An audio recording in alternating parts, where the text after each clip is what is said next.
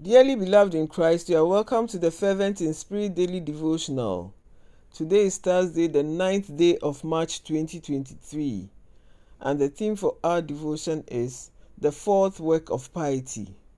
The fourth work of piety. Ezra 8:23. So we fasted and petitioned our God about this, and he answered our prayer. The fourth work of piety is fasting. You do not have to forget that works of piety are those spiritual disciplines that help us to maintain clean hands and pure hearts.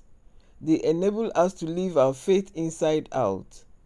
Fasting puts the wild desires of the flesh in check. We have already learned that the flesh has no future beyond the grave. It therefore seeks to keep everything in the grave.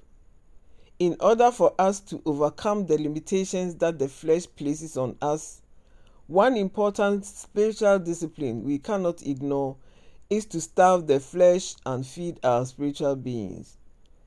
Our text indicates that fasting can position us to take delivery of our clean desires from God.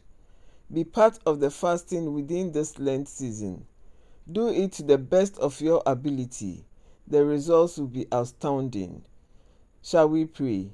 Dear Lord, please help us to practice the spiritual discipline of fasting for our effective development in Jesus' name. Amen.